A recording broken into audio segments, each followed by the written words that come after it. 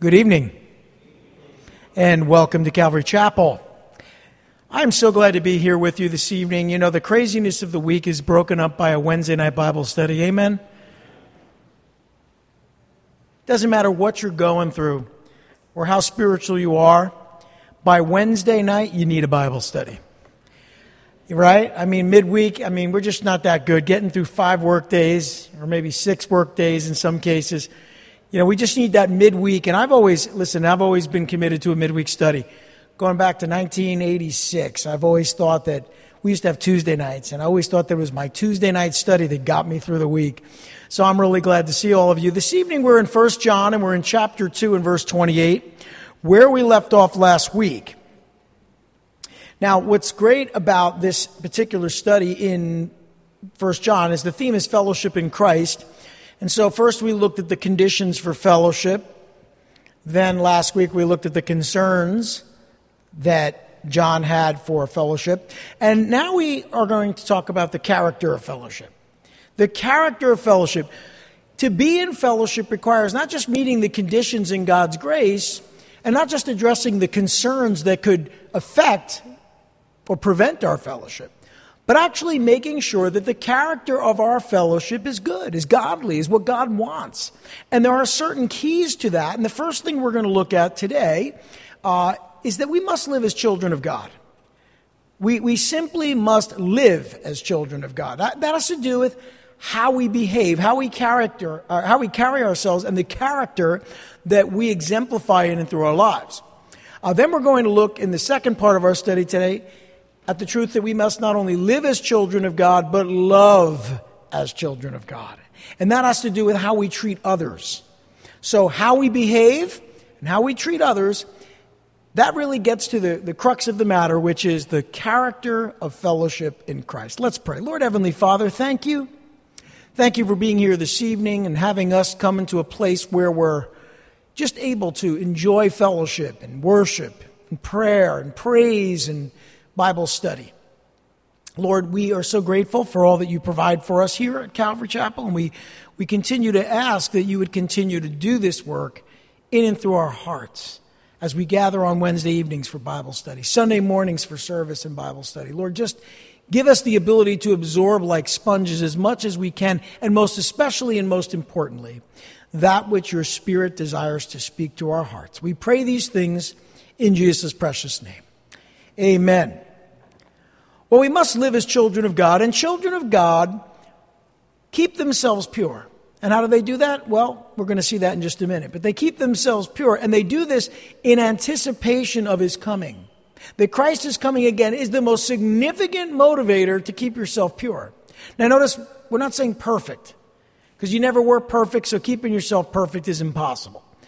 But pure, well, that is what the character of fellowship is all about. Let's look at the first 2 verses, of our study this evening, in again, 1 John chapter 2, verse 28. And now, dear children, continue in him so that when he appears, we may be confident and unashamed before him at his coming. If you know that he's righteous, you know that everyone who does what is right has been born of him. So we're very much talking about living as disciples, continuing to live as disciples of Christ. There are many Christians that get off to a good start. You know, Samson got off to a pretty good start. 20-something years, he had a really good start. Didn't finish so well. Yeah, I didn't really watch much of the Olympics this year. I very much like the Olympics, but I was just so turned off by so much of what was going on that I really didn't have an interest. I had no taste for it, to be honest. With all the protests and the nonsense. But I do know this, that when I watch gymnastics in particular, I know it really has to do with how you finish, how you stick the landing. You know, there are a lot of Christians that they do all these somersaults, they do all these things in their life, but when they get to the landing, they just flop. That is, at the end of their lives or throughout their lives, they never really stick the landing. That is, they talk a lot, they do a lot of things, but they don't finish well. Samson was like this. Most people don't remember the 20 good years of Samson's life. They remember the things that happened right at the end of his life. So what we want to do is we want to be encouraged by John and through the Holy Spirit As we keep ourselves pure in anticipation of his coming, we want to be encouraged to continue living as disciples of Christ. I assume if you know Christ, that you're living as a disciple. So you want to just continue doing that. That's not a very profound message, is it? Just continue doing what you're doing. Just continue. But it's better than anything else, because really continue doing what you're doing means you're doing the right thing. Just don't stop. Continue living as a disciple of Christ. Because you see, we're called to prepare ourselves for his return. We're called to prove ourselves by our actions. That is, we're not saved by what we do. But what we do proves that we're saved.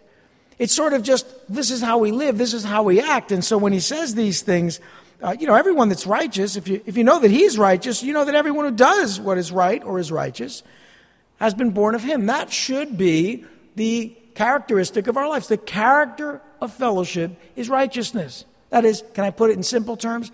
Doing the right thing. Not perfectly, just doing the right thing. So that you're not ashamed, so you can be confident when he returns. And so John encourages them to continue living as disciples of Christ. He goes on now to talk to them and encourage them to hold on to the hope of eternal life. How do you continue living as a disciple if you don't have hope? We know that the Holy Spirit has put hope in our hearts. He's poured out his love into our hearts, but he's given us a hope. It's a hope, it's a promise that he's coming again. Can I hear an amen? He's coming again. Couldn't that happen next week and you'd be really happy? How about tonight? You wouldn't fight it. You wouldn't be upset. Because that's your hope. You're looking forward to it. So John encourages them to hold on to this hope. Don't let go of that hope. What's going to get you through these difficult times in our culture is holding on to the hope that he's going to return. And I know what you're thinking. Oh, yeah, but we've been saying that for thousands of years. Well, if anything, we're that much closer. Don't lose hope. That's the only hope that we have. Look at verses 1 through 3 in chapter 3. How great is the love the Father has lavished on us, that we should be called the children of God. And that is what we are. Say amen. The reason the world does not know us is that it did not know him. Dear friends, now we are children of God, and what we will be has not yet been made known, but we know that when he appears, we shall be like him. For we shall see him as he is. And everyone who has this hope in him purifies himself just as he is pure. That is, Christ is pure. So you see, it's this that motivates you to do the first thing. What was the first thing? Keep yourself pure. What motivates you to do this? What motivates you to continue as a disciple of Christ is that Christ is coming again for his church. Christ is coming again for you. And John encourages them to hold on to the hope of eternal life. Now, you notice there that it says we're children. Basically, you can break down children into two categories: biological children and adopted children. And parents know that biological and adopted is just a description of where the children came from. It doesn't change the heart of the parent. The parent doesn't love the biological child more than the adopted child. In fact, one could make a case, although it wouldn't be correct, to say that they were stuck with the biological one, but they chose the adopted one. But of course, that's not true. I come from a family, 5 biological, 4 adopted. Okay? Family of 9, I'm the oldest. So I know something about this, and I can tell you that yes, there's a difference between biological and adopted, but not in the sense that the parent loves the child any less, or even any more. The love isn't based on the status of that child being biological or being adopted. It's based on the love that the parent has for that child. And that is exactly what we're talking about here. See, we're the children of God through adoption. Paul talks a lot about this. And why are we adopted? Because of his great love for us. How great is the love the Father has lavished, I like that word, lavished on us, that we should be called the children of God. Now, we're not God's biological children. We know this. We're his children by adoption. That is, he chose us as his children. And of course we're rejected by the world, just as Christ was rejected by the world. The reason it doesn't know us, didn't know him, doesn't want to know him, doesn't not want to know us. So when you're rejected by the world, when the world hates you and despitefully uses you and comes after you and persecutes you and oppresses you and mocks you, you can know that, well, they treated Christ the same way. See, they're going to treat us the way they treated him. They rejected him, they reject us. But here's what our hope is. That's not our hope. That's the reality. Our hope is this, that we will be different than we are today when Christ returns. Can I hear an amen? See, anybody want to be different? Think about the worst character aspect of who you are. Like the thing that maybe you got a temper, maybe you just, you give yourself over to certain desires. Think about the thing that you're most or least proud of, most annoyed with. The things that you don't like about yourself, the things that the Holy Spirit has revealed that you struggle with, things that you're ashamed of. Listen. We will be different than we are today when Christ returns. Aren't you glad? Can you imagine going into heaven in the condition you're in right now? I mean, you wouldn't fit in, would you? I mean, he's holy, holy, holy. You're like, not. So the problem is we need to be changed. Now, we're to purify our hearts and purify ourselves now. That's an imperfect work. The Holy Spirit works in our hearts, but you're never going to get to a place where, I'm holy now. I don't even need to change. I can walk right into heaven. I don't need anything to change. No, that's not the goal. But the day is coming when you and I, when we will stand before the presence of God, and there'll be nothing about you that doesn't belong in heaven, all because Christ did the work. And that is encouraging. I'm really looking forward to that. When we receive perfect bodies, when we receive a heart for God that is unwavering, we know that we will be like Christ. That's what the scripture we read says. We're going to be like him. We're going to be like Christ. We're going to be the image of God. We were created in God's image. But see, then sin entered the human race. And so now we're a flawed representation of God. We're still made in God's image. However, we've tarnished that image by our sin and our rebellion and our rejection as the human race. Doesn't mean we're still not made in the image of God, but now we do damage to that truth because of our behavior. When sin is removed from our mortal bodies, when we are removed from our mortal bodies, when we stand before the presence of God, we will be different, and different is a good thing. We will be not different than Christ. We will be like Christ, the image of God, when he appears to us. Now that's a hope. That is truly a hope. And we're called to purify ourselves in Christ for the purity of his presence. There's things that we should be dealing with now that God will deal with in perpetuity, but I think there's things that we really want to address now so that we show and reveal in and through our lives the character of Christ in our fellowship. It's not an excuse to say, well, I know I'm not going to be perfect, so I'm just going to go on being a sinner, and I know when I die I'll be like Christ. There may even be some truth to that, but that doesn't mean your heart is right before God. If you're going through life saying, well, God will clean me up and make me perfect when I'm in his presence, and you're not understanding what it means to love God. Because to love God is to obey God, to serve God.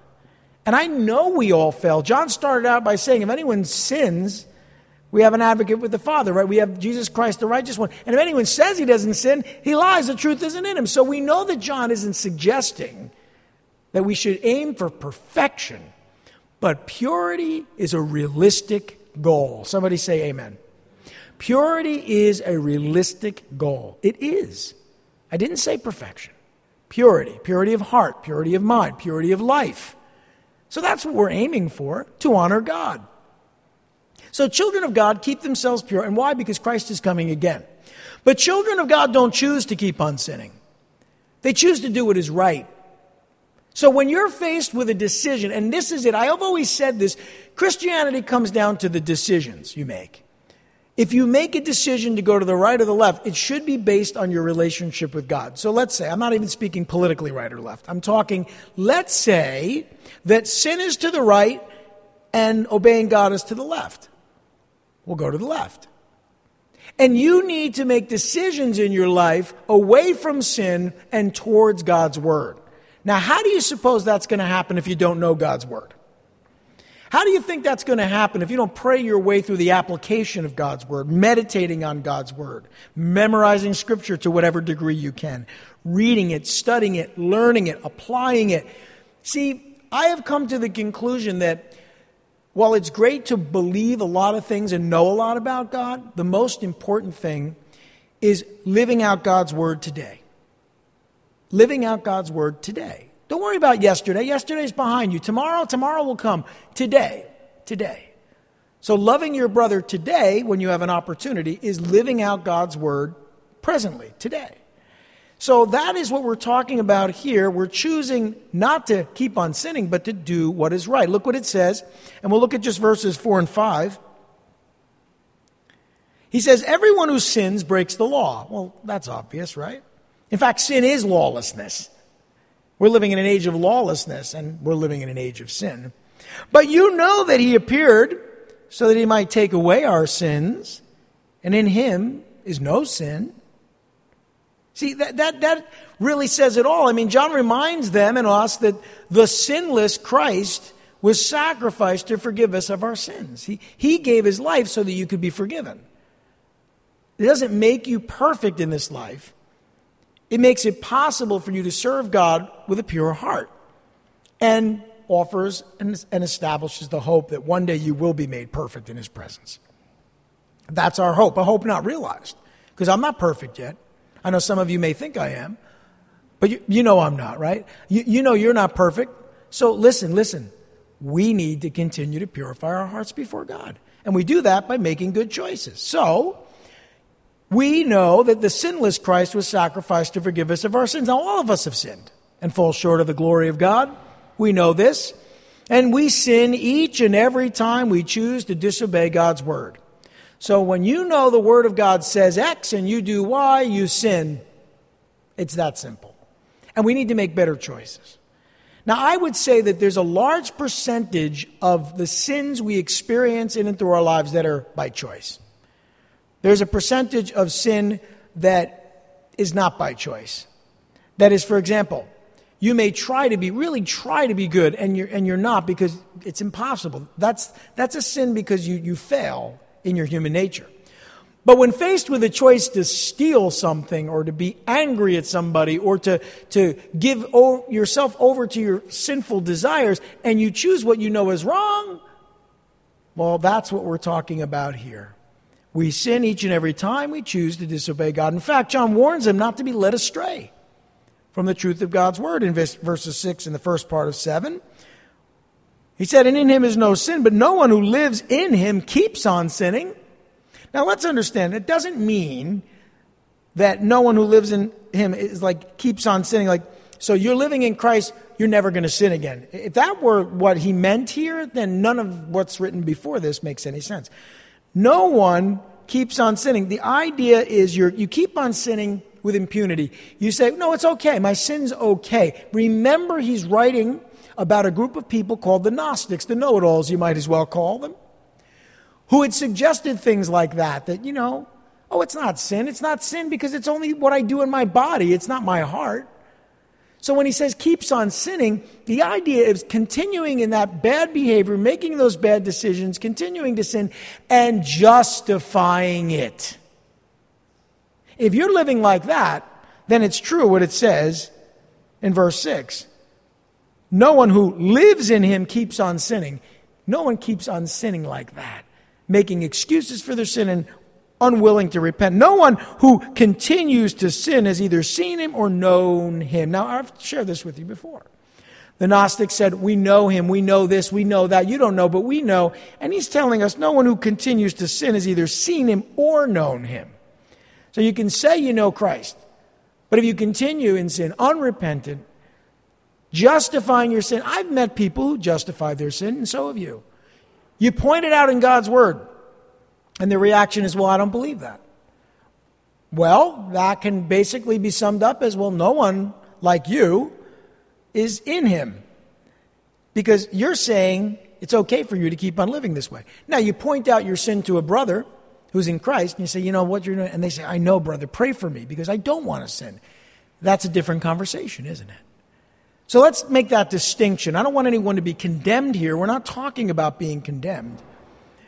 So what we see here is in verse 6, again, it says, no one who lives in him keeps on sinning. No one who continues in sin has either seen him or known him. Dear children, do not let anyone lead you astray. See, the problem was there were people, the Gnostics, heretics, who were leading Christians away by promising them that God didn't care if they sinned. As long as they, in the spirit, loved God, what they did in their bodies simply didn't matter. And you're thinking, that's foolish. Wait a minute. When you go to a church where the pastor teaches the Word of God, but leaves out repentance, and leaves out the judgment for sin, and leaves out the definition of sin, they might as well be Gnostics. Because what they're encouraging you to do is come to church, feel good about yourself, but never take into consideration that maybe your behavior needs to change if you call yourself a Christian. So hence we're talking about the character of fellowship. I'm very disturbed and distressed by the character of fellowship in our culture today.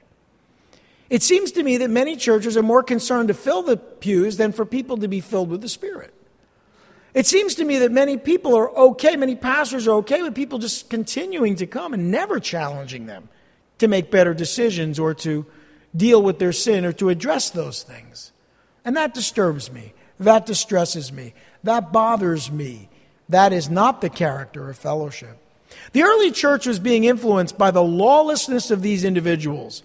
They denied the sin nature. They believed that the flesh and the spirit were essentially separate. They broke God's law with impunity and continued living in sin without repentance, and we see that today. They did not live in Christ. They had not seen him, nor did they know him. They were living a comfortable, worldly excuse for Christianity. You see, when we see Christianity, and I'll give you a couple examples. There's churches that you could live however you want. They'll never call you out on the carpet. Sexual sin, other types of sinful lifestyles. All they're concerned with is that you're right with God. God loves you. You love God. You love one another. But no one ever talks about that maybe, just maybe, you're living in sin and need to change. That might as well be Gnosticism. And the truth is, they're really not in him. How could they be? You know, there are many people who go to church, and maybe they're searching for God, but the church they go to never introduces them to God. Not really. Certainly not to his word, not to the true meaning of God's word. It's repentance. It's God's love, but repentance, you know, we get saved through repentance. Godly sorrow leads to repentance and leaves no regret. Worldly sorrow brings death. But godly sorrow should bring change. Are you not happy with the fact that you don't please God on a regular basis? You shouldn't be happy with that. Do you even think about it? These are the kinds of things that John wants them to think about. They did not live in Christ. They had not seen him, nor did they know him if they were living in this way. And so John warns them, don't be led astray by these people. Don't let anyone come and tell you you can live contrary to God's word and still be his disciple, still be his child. It's just not true. Now, that doesn't mean, let me qualify, that when you fail to be the person that God has called you to be, that you cease to be his child. It simply means that if you know God and his word, you are going to try to live a life that pleases him. You're going to fail, but Jesus Christ, the righteous one, he is our advocate with the Father. So it has more to do with your attitude towards sin than anything else. Now, John identifies the children of God because, listen, what we're talking about, there are children of God, and then there's those who are not children of God. And he refers to them as the children of the devil. And that seems a little harsh, but it's still true because the devil sort of pushes the buttons of the world. And if you're living according to the world, remember we talked about that last week, if you're living according to the world and its desires and you're doing those worldly things, then can you really say you're a child of God? Especially if you're doing them with impunity. That is, you don't really care. Your brand of Christianity is this: I do what I want and God loves me. That is not a truth that I can get behind. I'll say it this way. You can show me a man who's broken by his sin, and his sin can be 10 times worse than someone who's not. And I would say that the person who sins more is saved, and the person who doesn't sin all that much, but isn't affected, probably isn't. You see, it has to do with your heart for God. It has to do with your attitude towards sin.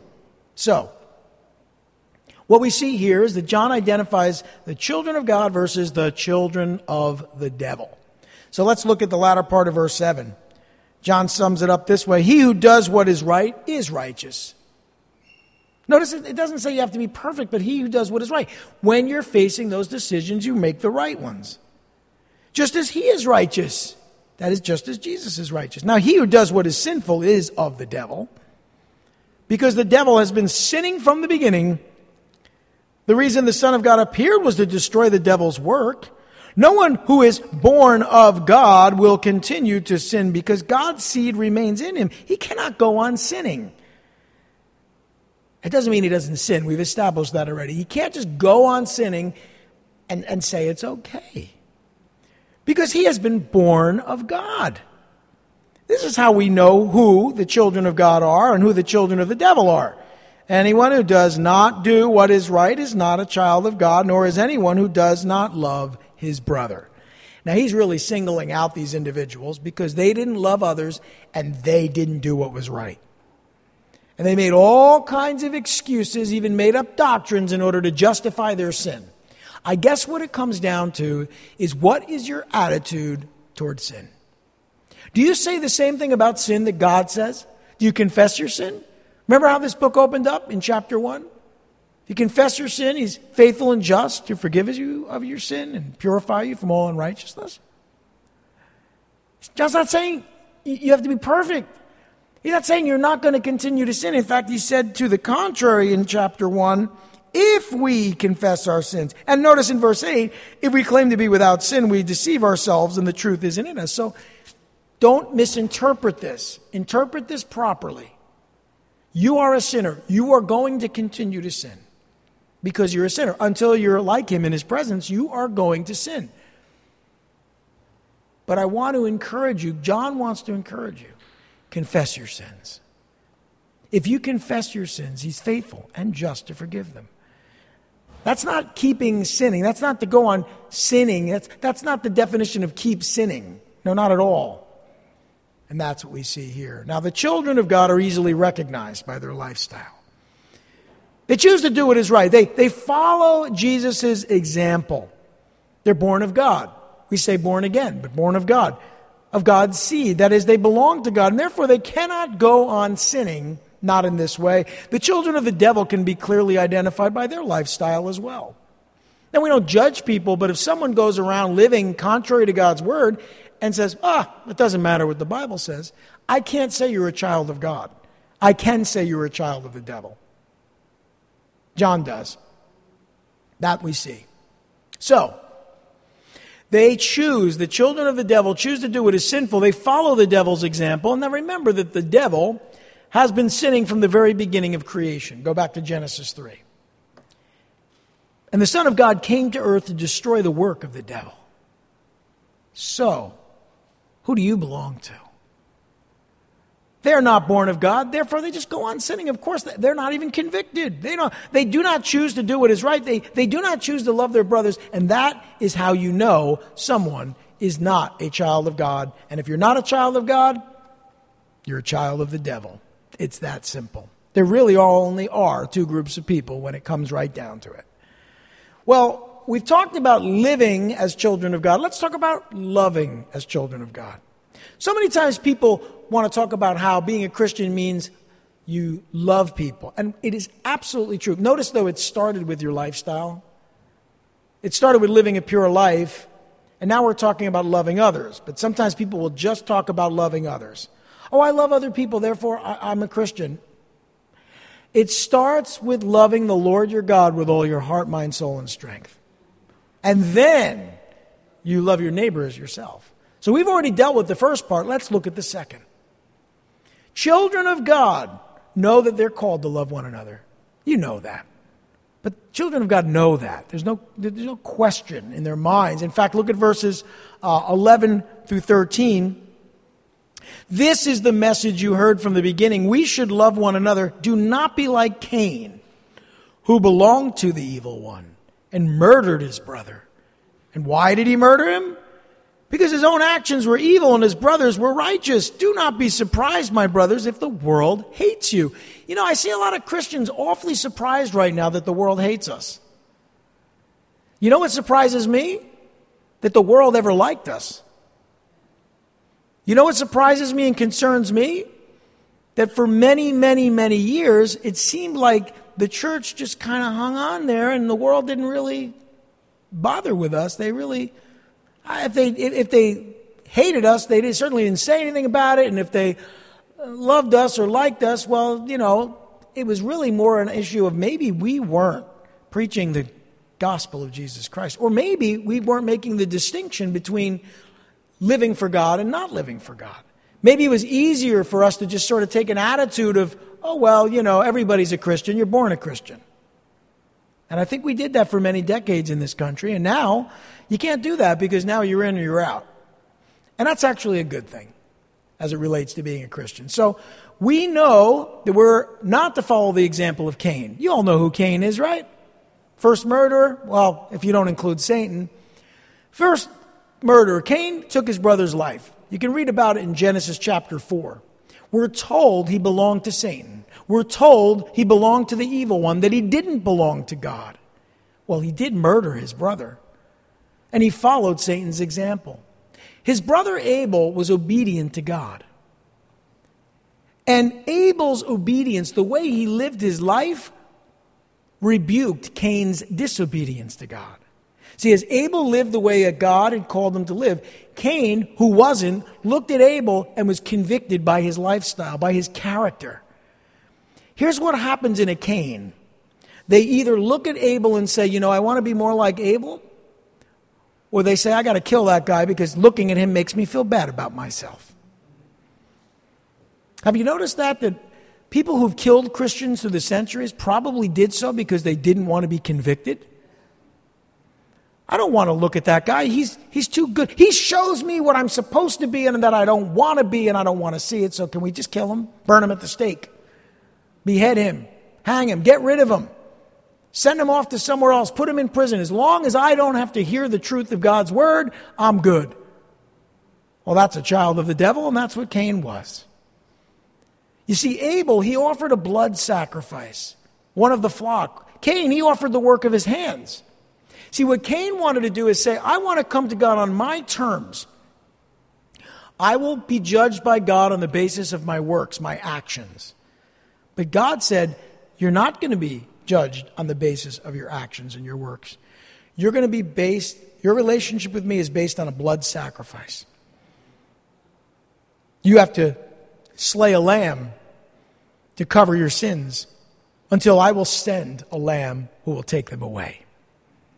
It was a symbol of what God would do. So Abel was worshiping God acceptably. Cain came up with an idea that I think is sort of prevalent today. Well, you ask somebody, how do you know God is going to accept you? They always tell you something like this. Well, you know what? When I die, I'm going to go before God and they're going to measure all my good works against all my bad works. You're counting on that, huh? That's not going to work out, I can tell you right now. Because your bad works are so bad, there's no good that you can do to outweigh them. And that is not the standard. The standard is perfection, not having any bad works whatsoever. So that's not going to work for you anyway. But Cain, he went along with that idea. Abel understood that. He knew a blood sacrifice was required. And the world will hate us for the same reason that Cain hated Abel. When you live your life for God, according to God's word, the Cains of this world will look in on you and look at your life, and they're going to come to this conclusion. This guy needs to go. Because the way that she lives convicts me and makes me realize I'm not living right before God. And I don't want to feel that way. I don't want to feel bad about myself. I want to live the way I want to live. And looking at this Abel over here makes me realize I need to change, and I don't want to change. So let's fire him. Let's kill him. Let's get him out of here. That's what the world is doing today. It hates us. But just understand why. Because you remind them of Jesus Christ. Either by your actions or your lifestyle or the things you preach or the things you do or don't do. Have you ever noticed that when you tell people who are about to go out and sin and have a good time, I'm sorry, I don't drink or I don't party or I don't do this or I don't do that. You ever notice their reaction? It's striking that they get annoyed. Why should they care, really? Think about it. Why should they care what you do? No, but they get annoyed because they want you to party with them. Because then they know, oh, I'm okay. I'm good with God. But when you say, I'm sorry, I'm a Christian, I don't do that kind of thing, they're like, ah! What is it that makes them so mad? It's the same thing that made Cain so angry. Your relationship with God convicts them. And you know what? They must know it's true. Because why would they care if it wasn't? Think about it. When you don't really care what somebody else does, I don't care what he does. He does what he does, whatever. But they obviously do. Because that kind of hate is born in the heart of someone who knows better and doesn't do better. And that's what we see. So, the world will hate us for the same reason that Cain hated Abel. Expect it. If they treated Jesus this way, they'll treat us the same way. And we know that we have eternal life, right? You know that, right? Say amen. You have eternal life. It's not because of anything you do or don't do. It's because God loves you and you've given your heart to him, so you have eternal life. And this is what we learn in verses 14 and 15. We know that we have passed from death to life. Say amen. You've passed from death to life. Because we love our brothers. It doesn't surprise me when people hate their brothers. It surprises me when they love them. When I see someone truly love someone else, I say, this is a work of God. Because only God can do that in your heart. And so we learn, as it says here, we know that we have passed from death to life because we love our brothers. Anyone who does not love remains in death. Anyone who hates his brother is a murderer, and you know that no murderer has eternal life in him. That doesn't mean you can't be forgiven of murder, but someone who continues to murder in his heart has not experienced eternal life. Loving our brothers confirms that we are God's children. Not loving our brothers confirms we are not God's children. Very simple, actually. Hating your brother is murdering your brother in your heart. We know that that is what Jesus taught in Matthew's Gospel, chapter 5, verses 21 and 22, in the Sermon on the Mount. If you hate someone, you've murdered them in your heart. See, murderers, apart from repentance and God's forgiveness, are damned. Condemned. Actually, any sinner is condemned apart from the love of God. How do you experience the love of God? Through repentance, confession of sin. But murder is just more of a striking example, I think, and it gets to our hearts and follows that idea of Cain and what he did to Abel. Now, children of God know that they're called to love one another, but children of God know what love is. And how do they know? What is love? It's through the example of the love of Jesus Christ that we know what love is. If you ever want to know what love looks like, look at Jesus. He's the love of God, personified. So if you have any questions about what it means to love, you need to look to Jesus.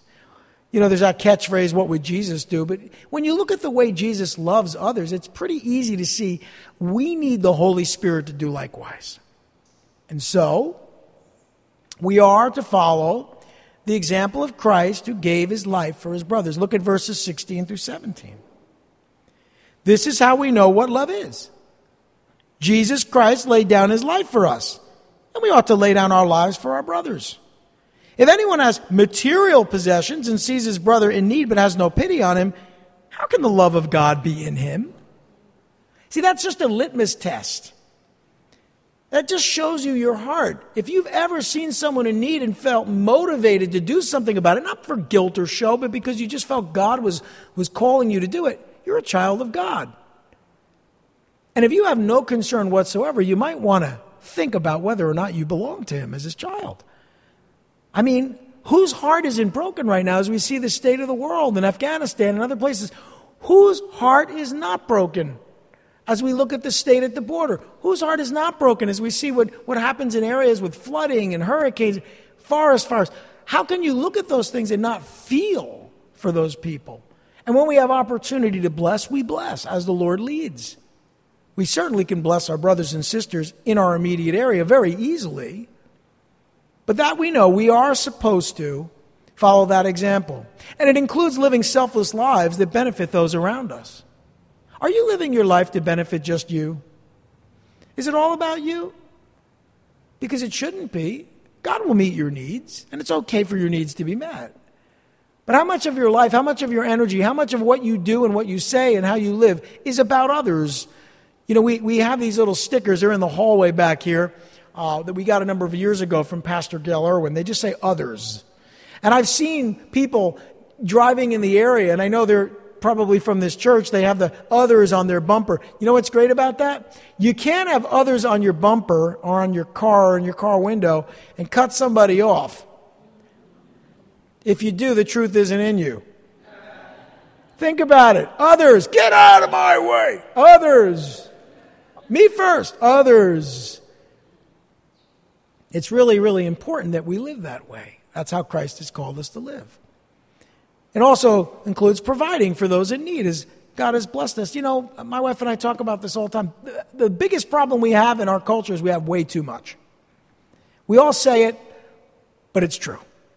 You sometimes hear, oh, that's a first world problem. You know, like a first world problem. What's your problem? I got a ding in my car door. That's a first world problem. People would be glad to have a car ding or not. But we have what other problem do you have? I didn't get the promotion. You can still pay your bills, everything's great, but no, I didn't get the promotion. When you hear people to complain about some of these things, that's a first world problem. I will like to say that sometimes.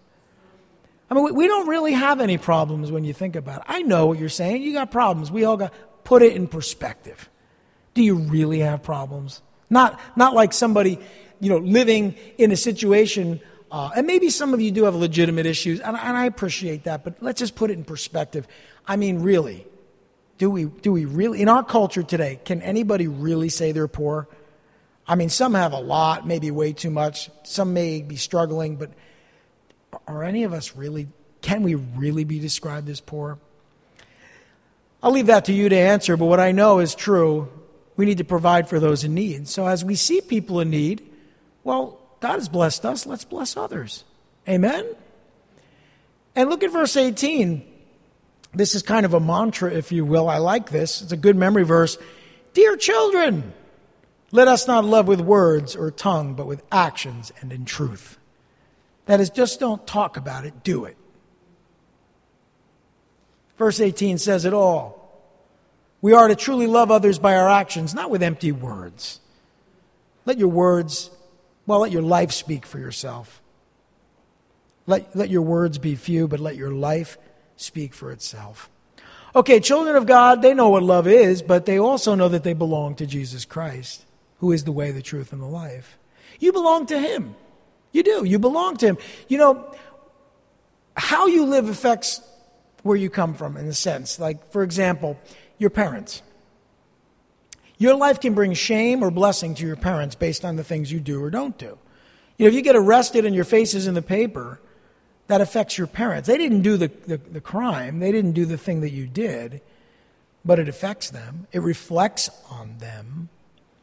I think we need to know that Christ is the way, the truth, and the life, and we belong to Him. Therefore, as we live, so we bring an attention to the Lord that is both damaging to the reputation of Christians in the church and not honoring to God if we don't obey Him. Conversely, if we live according to God's word, we honor God. So you need to think about that. How you live either honors or dishonors God. So what we see here in verses 19 through 22 is the children of God know they belong to Jesus Christ. 19 through 22 says, this then is how we know that we belong to the truth and how we set our hearts at rest in His presence. Does that sound like you're stressed out? Setting your heart at rest in His presence? That sounds like somebody who's pretty confident. Whenever our hearts condemn us. See, sometimes our hearts do condemn us. Sometimes we know who we are, and yet it is possible for our hearts to be at rest in his presence, even though our hearts condemn us. See, that's what we're talking about. This is by grace, not by works. For God is greater than our hearts, and he knows everything. God is greater than our hearts. Aren't you glad? Your heart's wicked, deceitfully wicked. Above all things, who can know it? God knows your heart. God is greater than your heart. And his work in your heart is an eternal work of redemption. So we have peace. We have peace in his presence despite our unworthiness, but it's by his grace. See, in our hearts, we may sometimes feel condemned. Why? Because we sin, because of our sin. But God's grace is sufficient, amen? That is, it meets every one of our needs. It's far greater than our sinful hearts. He is all-knowing, yet, you know something? He knows everything, yet he's chosen to forgive and forget your sin. He's chosen to forgive your sin. He knows everything, and yet he doesn't even want to think about your sin. The Bible says he separates it as far as the east is from the west, hides it behind his back, casts it to the bottom of the sea of forgetfulness. He doesn't even want to think about your sin, yet he knows everything. He's chosen not to dwell on that truth. Why do you? If you confess your sin, he's faithful and just to forgive you of your sin and purify your heart. Purify your heart, purify you. So when you dwell on what God has forgotten, does that sound like a waste of time to you? Because it is. If you confess your sin, he's faithful and just to forgive you of your sin and purify you from all unrighteousness. So don't dwell on those things. It doesn't mean you don't obey God, but it means you obey God by confessing your sin and knowing that he'll forgive you. It's by God's grace that you have a relationship with him. We have confidence before God because of our obedience to his word. Now understand, we have confidence because of our obedience to his word, and that starts with confessing your sins. But obedience to God's word means I believe what God's word says about me and my sin. I agree with this book. It's been said that sin will keep you from this book, or this book will keep you from sin. We need to be in God's word. Look what it says, verses 21 through 22. Dear friends, if our hearts do not condemn us, we have confidence before God. Nobody here should be condemned in their hearts, because God will purify your heart if you confess your sins. Oh, but I just feel so condemned. Have you confessed your sins? Well, Pastor, no. Have you confessed your sins? Well, no. Confess your sins. And then you won't feel that condemnation, because you'll be saying the same thing about sin that God says. Notice he says, if our hearts, dear friends, if our hearts do not condemn us, we have confidence before God and receive from him anything we ask, because we obey his commands and do what pleases him. Not perfection, purity, living for God. Just doing your best, trying to do what's right, make the right decisions, recognizing when you don't, asking God for forgiveness when you fail and when you sin. We're not talking about walking on water here. We're talking about allowing God to purify your heart by his grace and the power of the Spirit. We have confidence before God as Christians because we obey his word. We say the same thing about sin that his word says. Our hearts do not and cannot condemn us before God's presence. There is no condemnation. There is no condemnation for those who are in Christ Jesus. The law of the Spirit of life has set me free from the law of sin and death. That's what Paul said in Romans chapter 8, verses 1 and 2. You need to know that. Read that. Read that. Understand that truth. If we receive anything, we ask of him, well, what does that mean? Well, what are you asking for? Oh, God, bring more sin in my life. I don't think God's going to answer that prayer. But we receive anything we ask of him as we obey his word according to his will. If what you're asking is in obedience with his word and according to his will, we have it. God's not going to withhold any good thing from you. If he's withholding it, it might not be the right time, or it may not be as good as you think it is. There are things that God doesn't do in our lives that we think, well, that's just mean. Why God won't do that? I don't understand. And then maybe years later, maybe not, maybe in eternity, we find out, man, if God had done that, boy, would that have been a disaster for me. Can you imagine? How many of those stories have we seen? How many of those skits have we seen where somebody got exactly what they wanted? Does it ever end well? 3 wishes. How come that never works well? You know, they get themselves in trouble with the first 2, and thank God they got the third. That's how they get themselves out of it, and guess what? You're back where you started. In every one of those, plays, every one of those skits, every one of those shows or episodes we see that give, the genie appears and he gives the wishes, and then it's just a disaster. So don't be surprised when God says, I can't do that. You'd blow up the world if I did that. You'd certainly blow yourself up. You'd ruin your life, and I love you too much to allow that to happen. Children of God know this because they understand we receive anything we ask of him as we obey his word according to his will. And that leaves us off in verse 22. Then we pick it up in verse 23, just one verse. And this is his command, to believe in the name of his Son, Jesus Christ, and to love one another as he commanded us. Love the Lord your God with all your heart, mind, soul, and strength, and love your neighbor as yourself. Jesus said these are the 2 great commandments, right? All the law and the prophets, all the scripture hangs on these 2 things. Listen, Adam and Eve were given one command. Don't do this, which they did. Then through Moses, they were given a lot of commands, but the majority of them were summed up in 10. 10 commandments. And we all know how that works out because who keeps the 10 commandments, right? Jesus comes, fulfills the 10 commandments, lives the 10 commandments, and then gives us 2. And you know what's great about the 2 commandments? If you look at all the 10, they break down into these 2. You're either loving God or loving your neighbor as yourself. If you can look at all the 10 commandments, it's basically loving God or loving your neighbor as yourself. So like, for example, not committing adultery. Well, that's loving your neighbor as yourself. Not stealing, right? Honoring the Lord on the Sabbath day. Honoring the Sabbath day. Oh, that's loving God. Not having any other gods, right? Loving God. Not using the name of the Lord in vain. Loving God. It all breaks down roughly 4 into one category and 6 into the other. Can you do it? Well, apart from God, it's impossible. But with God, all things are possible. And we know that we have to take it a step further. It's not just not committing adultery, but not committing adultery in our hearts. Not just not committing murder, but not committing murder in our hearts. So we know that we have a long way to go, but wait a minute, remember, this isn't about us. It's about pleasing God. We know that we're called to believe in Christ and to love one another. That's it. Those are the 2 things we need to really focus in on. That's all we need to focus in on. Everything else is summed up in that. And we please God by obeying his command to put our faith in Jesus Christ. Amen? Notice what it says again, verse 23.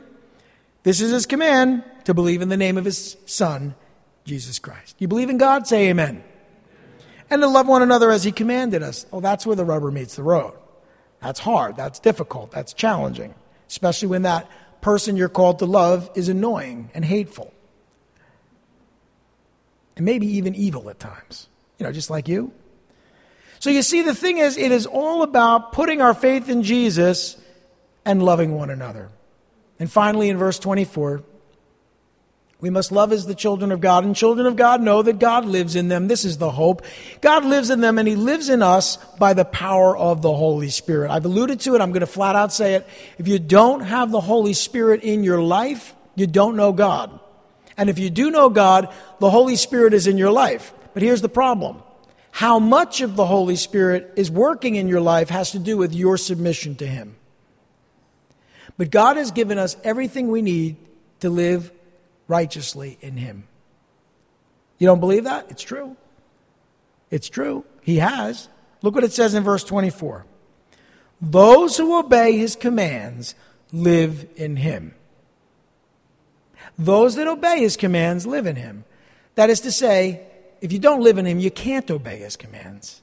Those that obey his commands live in him, and he in them. Amen. And this is how we know that he lives in us. We know it by the Spirit he gave us. So, do you have the Holy Spirit in your heart? If you gave your life to Christ, you do. I want you to think about it this way. You can have a 100-watt bulb, or let's say a 1,000-watt bulb, burning brightly.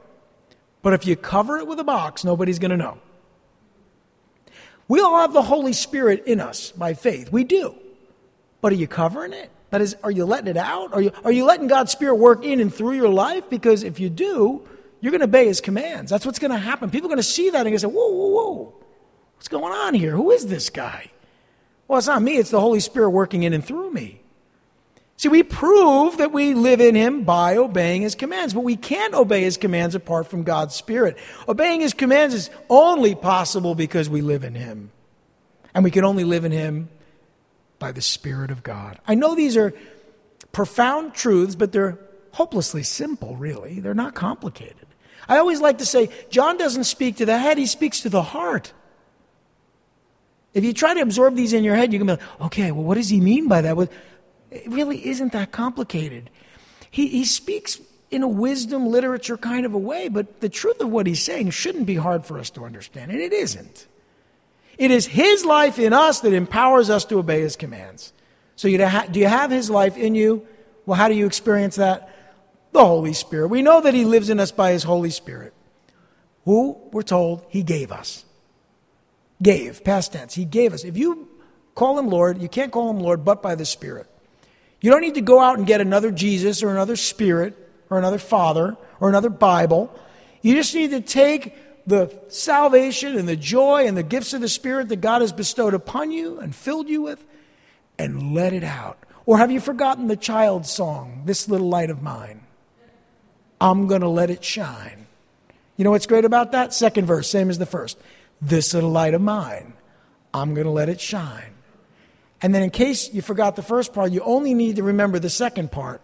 Let it shine, let it shine, let it shine. Brothers and sisters, the fruit of the Spirit in our lives, it confirms that we're God's children. You know the number one way I know I'm a Christian and that I belong to God? God does stuff through my life that I can't do. God does stuff through my life that I might not have even wanted to do before I came to know Him. God does stuff in and through my life that's impossible, and yet He does it. See, the fruit of God's Spirit in our lives confirms we're the children of God. And the gifts of the Spirit, the empowering, the enabling to serve God, that in my life confirms that I'm God's child as well. So look at the gifts of the Spirit. Look at the fruit of the Spirit in your life. Love, joy, peace, kindness, gentleness, faithfulness, self-control, goodness. If you're seeing that in your life, even a little bit, even a fraction, even like a little pen light coming out of your life, you know that it's God because you ain't that good. In fact, you know good. And if God has gifted you, and you start to do things and you start to see God working and through your life despite your miserable self, wait a minute. Take a moment and realize you're God's child. This little light of mine, I'm going to let it shine. Let it shine, let it shine, let it shine. Let's pray. Lord Heavenly Father, we thank you. It is so simple, really. God is light. You dwell in us. And therefore, we can become the light of the world because you're the light of the world in us. Simple pictures, word pictures that a child could understand. We complicate them, but Lord, we know that it's true. You desire to live in us and through us. We desire to have you live in us and through us as well. And so we ask by the power of your Spirit that you give us the power, the ability to be the people that honor you and please you. We know that we'll never be perfect, but help us to be pure, to live lives for you. We ask these things in Jesus' name. Amen.